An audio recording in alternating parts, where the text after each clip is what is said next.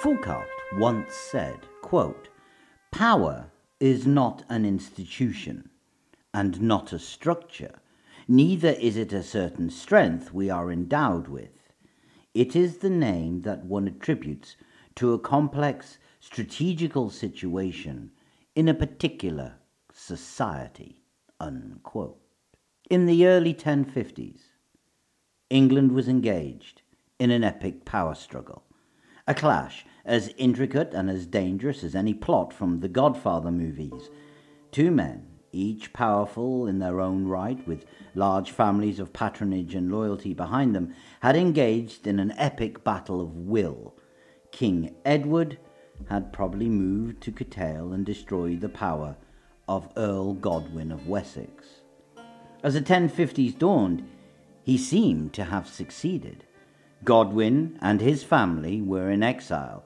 King Edward ruled the land, the other earls of England seemingly going along with his power play, and he was backed up by a small cabal of Norman priests, bishops, and nobles. He had placed his wife, Godwin's daughter, into a convent.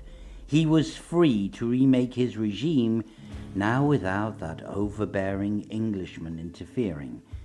And he was free to marry again, free to rule properly. But while he had won the battle, he had not won this war. Edward's tactics had been bold, fast, politically savvy, smart, but while Godwin was out of the picture, he was not dead. And that made a difference. Godwin could return. Godwin would return. The final part of this political battle of wills was about to take place, and now people would start dying. A lot of people were about to start dying. And London, the city who we're trying to tell the story of, was to find itself besieged for the first time since the age of the Vikings. Hi, my name is Saul, and this is The Story of London, a podcast dedicated to telling the history of the city as a linear tale.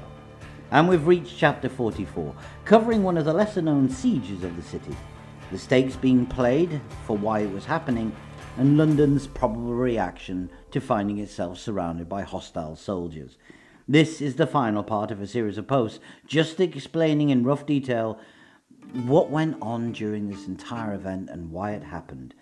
And so it is my pleasure to welcome you to part 3 of a Godfather trilogy, The Revenge of Godwin.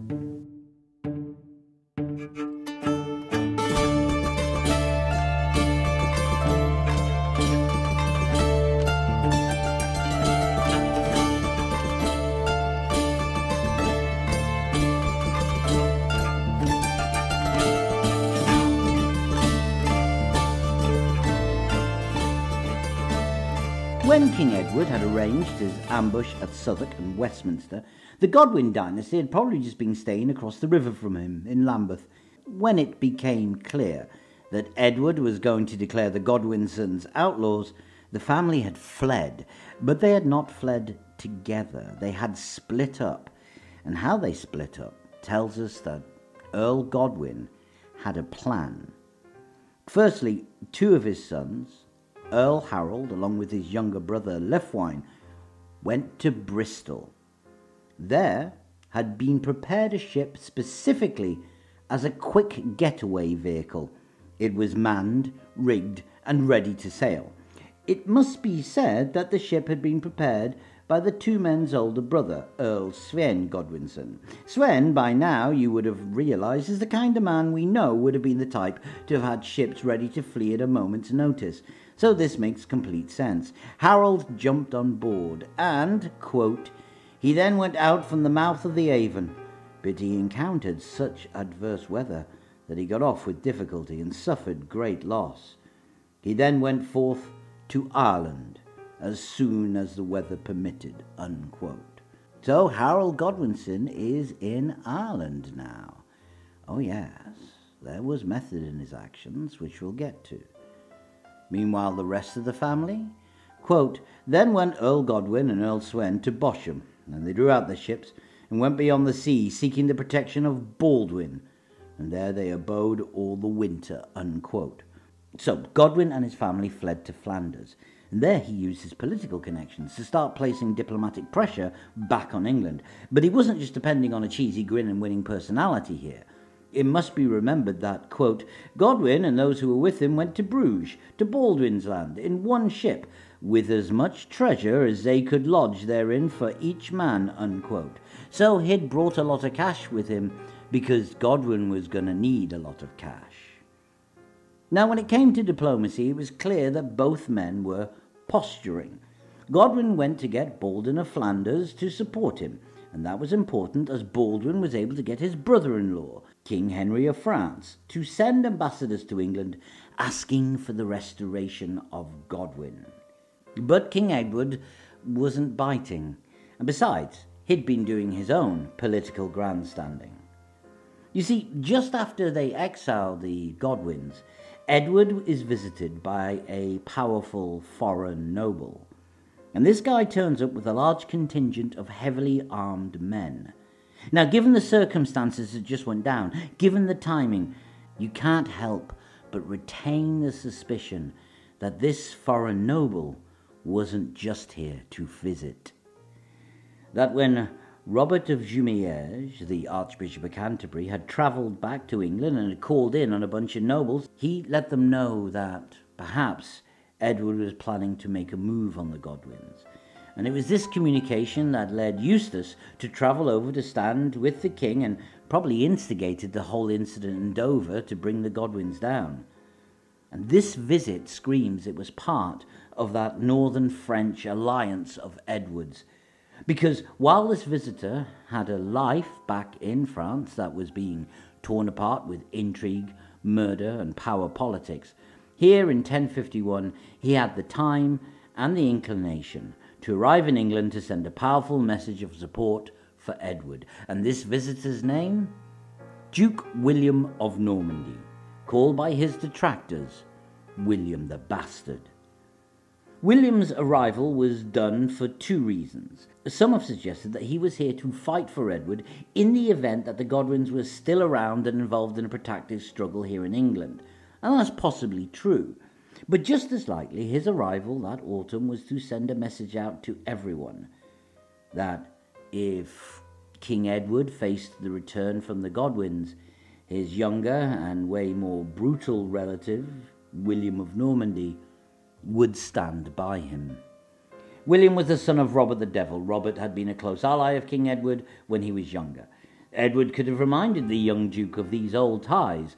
William could have visited his great-aunt Emma of Normandy. The old Dowager Queen had never met the young man, and during this visit there is every impression that Edward and William forged a bond here. No, for myself, I do not think William agreed to come fight for Edward, as he never did that, and I do not believe that Edward promised William the throne in the event of his death. After all, he'd just put Edith aside and he could marry again. But I do believe that King Edward was sending out a message to everyone, and especially the Godwins, and this message was to change the fate of the nation. The Anglo-Saxon Chronicle says very specifically that, quote, soon after came Earl William from beyond the sea with a large retinue of Frenchmen, and the king received him and as many of his companions as were convenient to him, and let him depart again, unquote. Now, what historian Mark Morris has pointed out is there is an issue with the word received.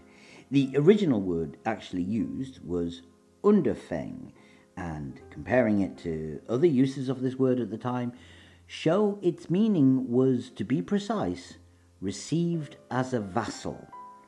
This means that, strictly translated, the words, quote, the king received him and as many of his companions as were convenient to him and let him depart again, unquote, should be read as, quote, soon after came Earl William from beyond the sea with a large retinue of Frenchmen, and he acknowledged the overlordship of King Edward, and oaths were sworn by as many of his companions as were convenient to please the king, and then Edward let him depart again, unquote.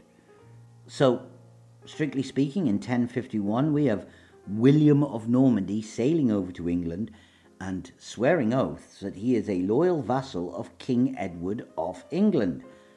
What the hell is going on? So what I think And this is where I ask the listener to imagine literally hundreds of books and arguments all about what happened here before we come to this conclusion.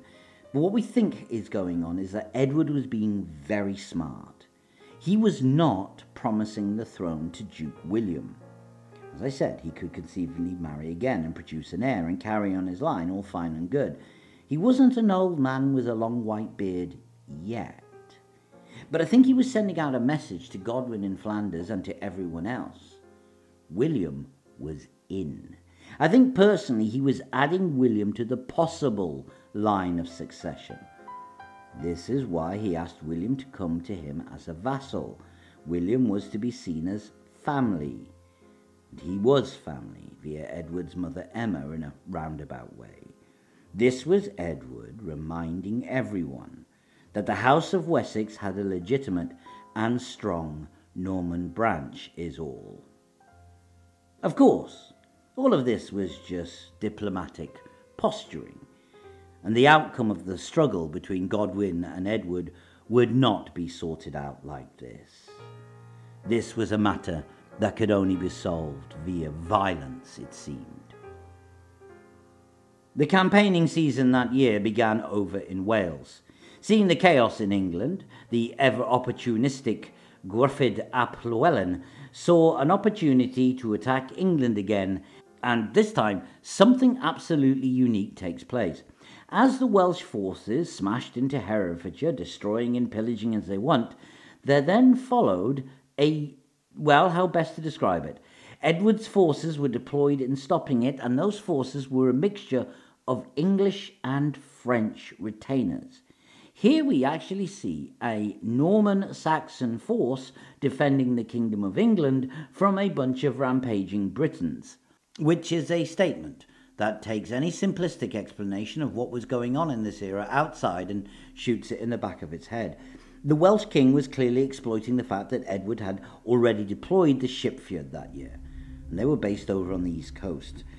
40 English longships had been deployed off the coast of Kent on station in case Godwin attacked from Flanders. Godwin did sail over early that June in 1052. He landed off the coast of Dungeness, and as far as we can tell, he was perhaps judging the level of support he had back in his heartlands. But he couldn't do much there, because when he heard the English fleet was in pursuit, he fled and managed to escape due to bad weather. Meanwhile, over in Ireland, Harold and his kid brother Llywelyn were also busy. Harold had arrived in Dublin the previous autumn and had walked in when the place was really a political hot potato. In 1051, when they arrived, the ruler of Dublin was a full-blooded Norse Diasporan leader, a man called Ecgmarach, who was doing what all good Norse full-blooded Diasporan leaders should be doing. From Dublin, he had managed to expand his power to become overlord of the Isle of Man and Galloway across the Irish Sea. He was a formidable power, probably the most important of the Vikings of the Irish Sea had seen since the era of Canute. He was clearly willing to provide shelter for Harold and Llywelyn, but little else. But then in 1052, Ecgmarach was expelled, and Dublin finally came under the direct rule of the Irish, under the rulership of King Diarmaid mac Mair, and this freed up some Viking crews. See, the Vikings probably had not wished to aid the two brothers because of potential diplomatic links between King Edward and Ecgmarach.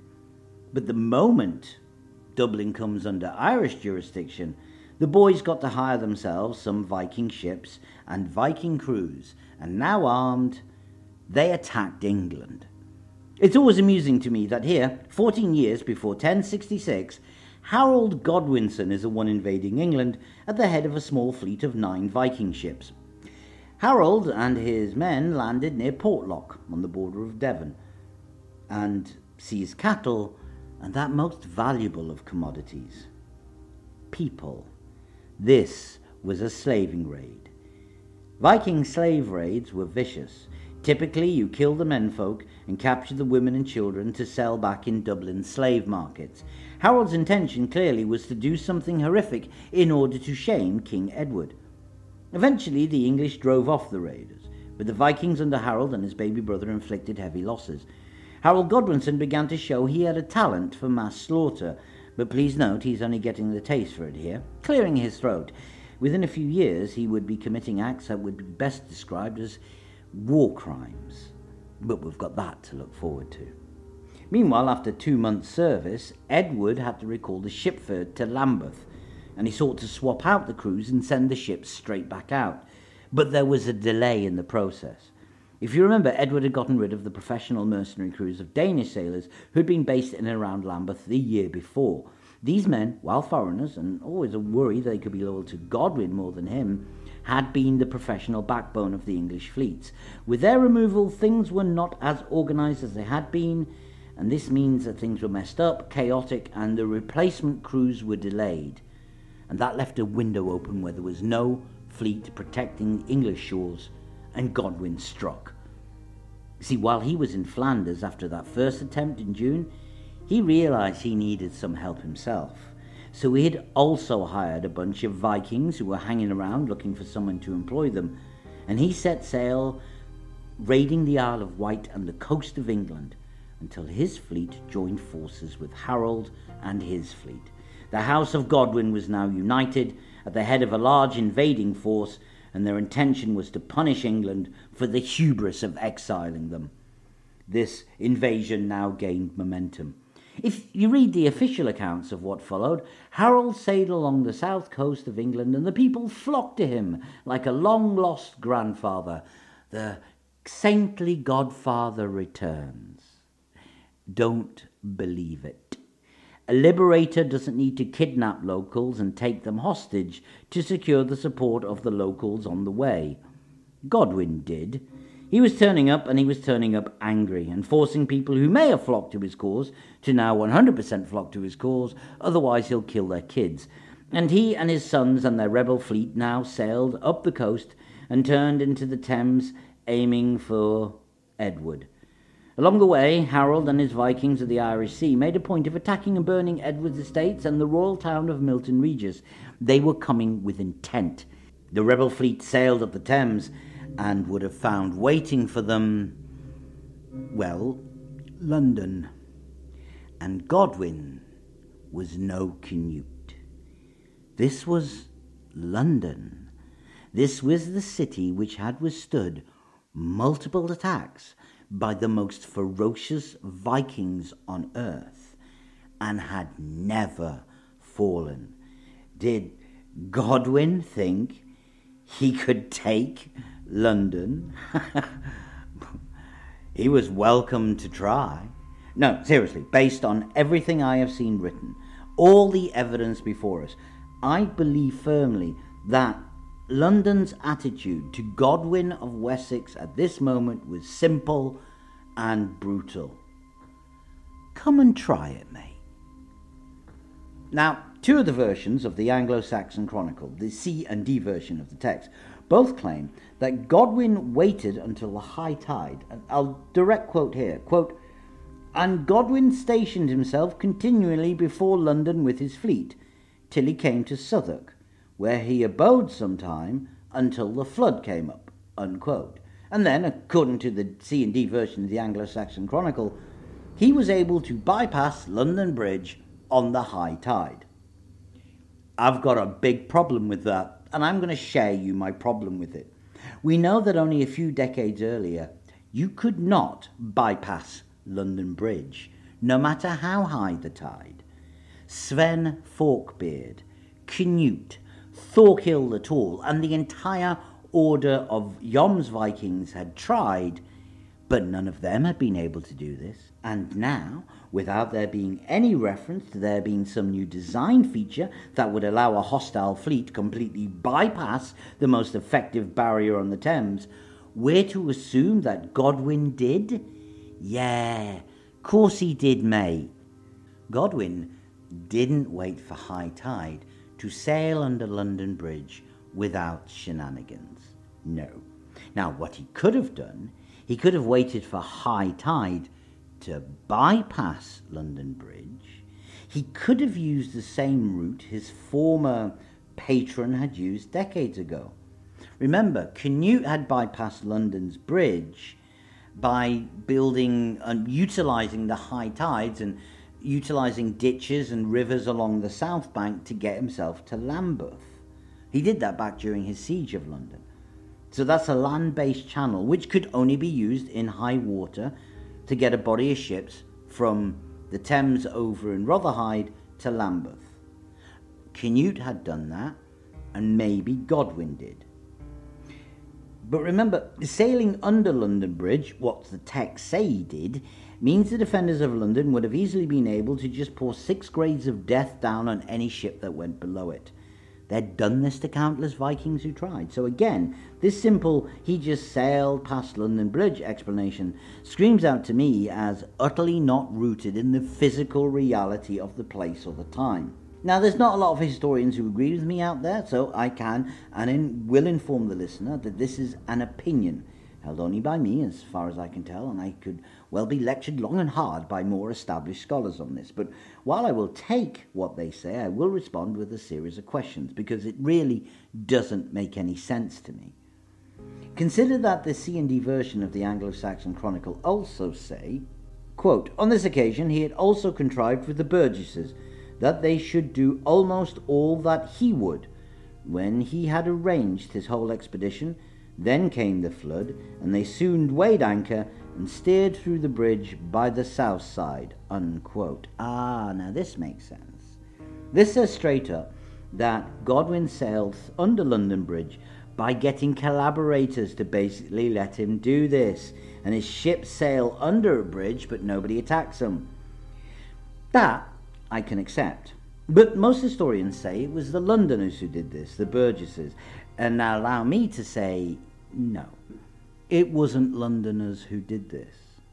It was the residents of Southwark, and by extension the entire Southwark-Lambeth region, which is the home of the ship's feud, the bastion of Anglo-Scandinavian power in London, where Tovey Pruder and Osgood Clapper celebrated the wedding of Tovey and Osgood's daughter, and above all, land that was probably owned by Godwin. That's possible. So when they mention burgesses, they don't mean London's burgesses, they mean the guys south of the river.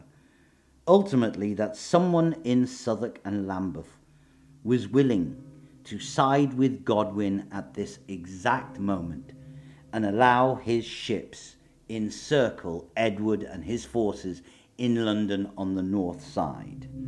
That's what happened. But even then, that did not mean that London agreed with Godwin. And I see evidence to show very clearly that the citizens of London didn't side with Godwin. Because despite getting bypassed the river, Edward and London and Edward's supporters were very much still in this game. Consider what the Anglo-Saxon Chronicle says. Godwin and his men had now bypassed London Bridge. They'd encircled the city with ships, which means he could cross his land forces from the south bank to the north bank. And he did. And the tactical description reads as follows, quote, "The land force, meanwhile, came above and arranged themselves by the strand, and they formed an angle with the ships against the north side, as if they wished to surround the king's ships," unquote. So Godwin and his army are positioned there, and they're ready. But, quote, "the king also had a great land force on his side to add to his shipmen," unquote. So Edward had his fleet still, and he had one advantage. He was sitting in London, the untaken fortress, and reinforcements were supposedly arriving all the time. Which begs the question, what's Godwin gonna do? Attack London? Attack London with a force that was basically infantry and without siege engines. Even if he created some siege engines. This was an army of England. They're not really experts at siege warfare. And a frontal assault would have played right into Edward's hands, because Godwin's forces would have been decimated if they were lucky, dashed against the walls and the ditch before London. Edward was getting reinforcements. However, They were coming up slowly, and he had no faith if he sallied forth with his men to engage Godwin that he would win. It was safer for Edward to sit back. I think Godwin's forces had London mostly surrounded at this point, but I think fundamentally both men were stuck. Godwin couldn't risk a head-on assault, and Edward needed him to launch a head-on assault because he couldn't risk sallying out. And then stop for a second. Don't forget, this wasn't meant to be a campaign of conquest by a foreign king. This is a standoff between godfathers of England. This was ultimately a political argument. And it had come to this. I'm sure some of Harold's Vikings were up for a good battle, but most of Godwin's men and Edward's men were not. Quote, "They were most of them loath to fight with their kinsmen, for there was little else of any great importance but Englishmen on either side, and they were also unwilling that this land should be more exposed to outlandish people, because they destroyed each other. Then it was determined that wise men should be sent between them, who should settle peace on either side." Unquote. This was ultimately an internal political argument. Unlike all politics, it required a sit down and much talking. But there's a sting in this tale still.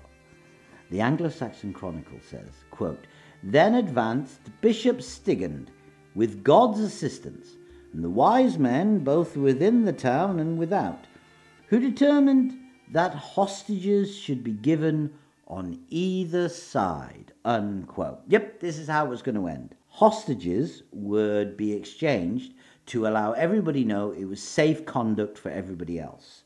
And that would facilitate Godwin sitting down with King Edward, and they could begin the negotiations to get the charges against him lifted and eventually get his lands restored. It all sounds fine, but one crucial thing is missing from this account. You see, the king never sent Godwin any hostages. Indeed, what follows is actually really complicated, and I could bore you for another hour with intricate detail about what each source says exactly went down, but we are fairly sure that at this exact moment, Earl Godwin agreed to hand over his youngest child, a boy called Wulfnoth, and a boy called Hakon, who was his nephew. He's the son of his not currently present eldest boy Sven. And in return for handing over the two boys, Godwin got a pardon. Whatever happens the next day at the negotiations, the king offered to pardon Godwin and his family right here, right now, of all their crimes. Their records would be cleared. They'd be turning up tomorrow innocent. And this is the thing. I keep reading many historians ask the same question again and again. If Godwin had all the advantages, if he had his army all set up, why did he agree to hand over hostages and agree that King Edward didn't have to? And I think they ask this question because they don't see the bleeding obvious staring at them over the shoulders of everybody involved. The very large and very deadly walls of London. Godwin's hand wasn't that good.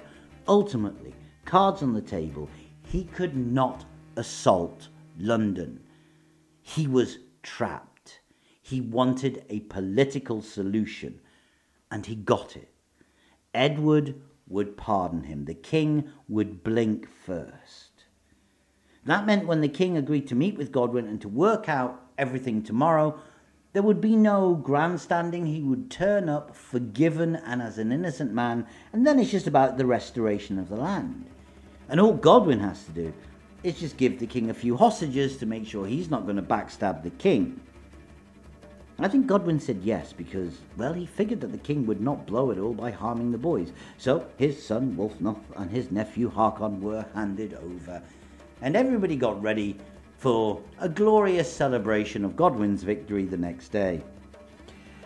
But Godwin had made a very terrible miscalculation, because at that moment in time, Archbishop Robert of Canterbury knew what was about to happen. Someone was going to have to be blamed for this entire mess. And that someone wasn't going to be the king, because the kings get away with it. And that someone wasn't going to be Godwin, because he had a pardon, which basically left him and a small cabal of high-ranking Normans in the frame. So, Robert, the Archbishop of Canterbury, decided to act.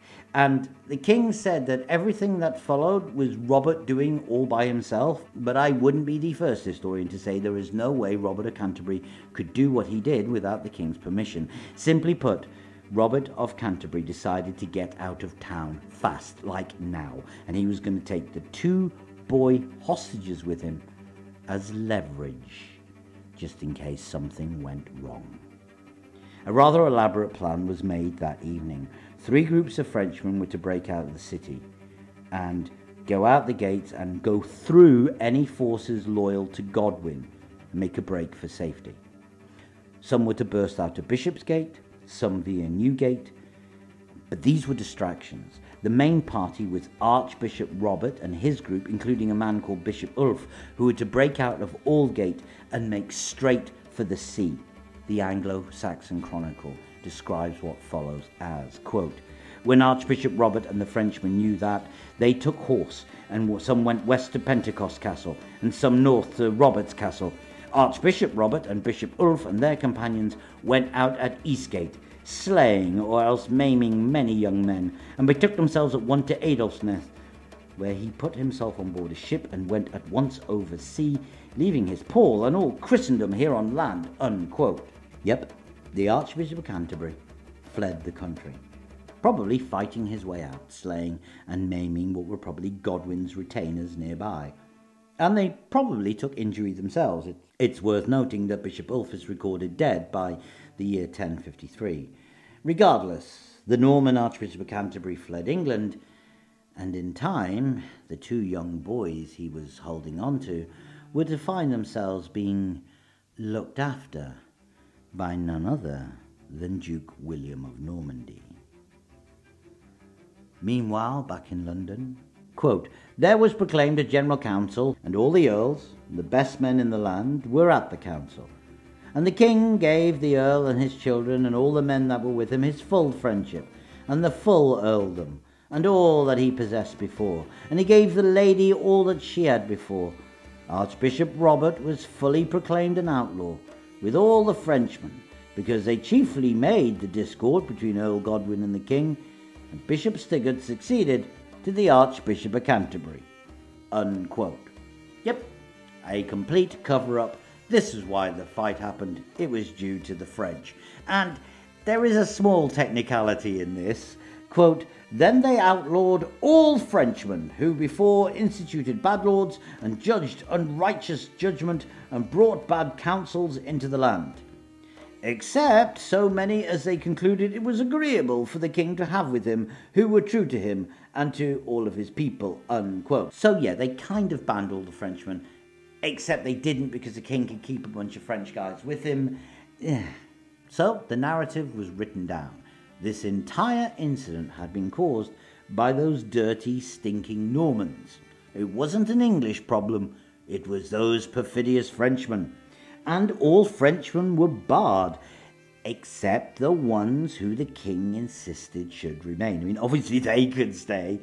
In fact, take the narrative that Godwin kicked out the Normans from English politics and shoot it in the back of the head and tell the kids it's gone to a farm in the country, because that's not what Godwin did at all. What Godwin and Edward did together was pin the blame on some of the Normans in England who were convenient to blame, so they could both save face and then try to carry on as if nothing happened. And that was it. Apart from the fact, the aftermath from this was very messy. And it speaks of a conflict that should never have happened, a conflict born out of pride and hubris. I mean, what had changed after all of this? Very little, but also everything. England was still England. Edward the Confessor still remained on the throne. Edith was restored as his wife. Godwin still ran Wessex. So that was the same. The changes were the messy detritus of this incredible conflict. England now didn't have an Archbishop of Canterbury. Robert had fled so fast he'd left his pallium. And so Stigurd took the title. But then Robert claimed he was still holder of the post. And then Stigurd counterclaimed that Robert had vacated the post, and that made him the holder of the post. But then Stigurd never went to Rome to collect his pallium. Stigurd was one of Canute's men, another one of the mob who made well from selling out the English, and he served in the post of Archbishop of Canterbury for the next few years, while the rest of Europe saw him as illegitimate. Now, I should point out that when a pope was elected at one point, the pope did send him a pallium a few years later. Unfortunately for Stigurd, the next year that pope died, was declared an anti-pope, and the new pope condemned the sending of the pallium, and Stigurd managed to go from looking like a cheap, nasty, corrupt Archbishop of Canterbury to looking like a damn near heretical, nasty, corrupt Archbishop of Canterbury. For crying out loud, he ended up being excommunicated. And it wasn't just Canterbury this problem was taking place in. The Archbishop of York had also fled. Edward may have wanted to restore Robert, but the Witangmot, aka Godwin, would never agree to it. And Rome saw Stigurd as a crook. This state of messy affairs lasted a while. Godwin had come out of it having lost 2 sons. Sven, his eldest, had, when the family had fled to Flanders, been ordered to atone for his cousin Bjorn's murder. Maybe it was his idea, but it sounds like Godwin realized that the murder of his cousin hung over his eldest boy and would continue to do so. So Sven went off on a pilgrimage to Jerusalem, because by simply going there he could be redeemed of his sins and he could come back with a clean slate. Off Sven went, and he made it to Jerusalem, and he was on his way back when he died in Constantinople, 2 weeks after Godwin's great triumph in London. Meanwhile, Godwin's baby boy, Wulfnoth, was now a hostage, and in time it would be up to Duke William of Normandy to decide what fate would happen to him. And Godwin never really got to enjoy his victory. In Easter of the year 1053, the 10th anniversary of the coronation of Edward, Godwin and all his sons, now newly restored friends of the king, all travelled to Winchester to celebrate the occasion. During the feast, Godwin suddenly collapsed at the table. He is described as being stricken and incapable of speech, the same terminology used to describe the death of Harthacnut. Remember, a man who could not speak could not confess his sins, and therefore could not find final absolution before his death. When they say that he collapsed and was incapable of speech, the sly implication by some scribe at the time was that Godwin would suffer in eternity in hell for his sins. So yeah, this entire conflict had been messy and had ultimately served no one. But in the end it was inevitable, really. Power really is a zero-sum equation. Someone had to be the more powerful. And in the end, for all the reasons I've given, and a heap of others I had to remove because this story is long enough as it is, it turned out to be Godwin. And so we come into the year 1053. Edward remains king, now entering his 2nd decade in power. The dynasty of Godwin, now under the leadership of his eldest surviving son Harold, are restored and really are in the driving seat of things. London can get back to the business of trade and making money and overseeing the fleet and sundry other things that kept its residents busy. Everything seems to have calmed down. In fact, only one issue seemed to be bothering people about now. The king didn't have an heir. He was coming up to his 50th birthday, and he didn't have an heir. This did not bode well.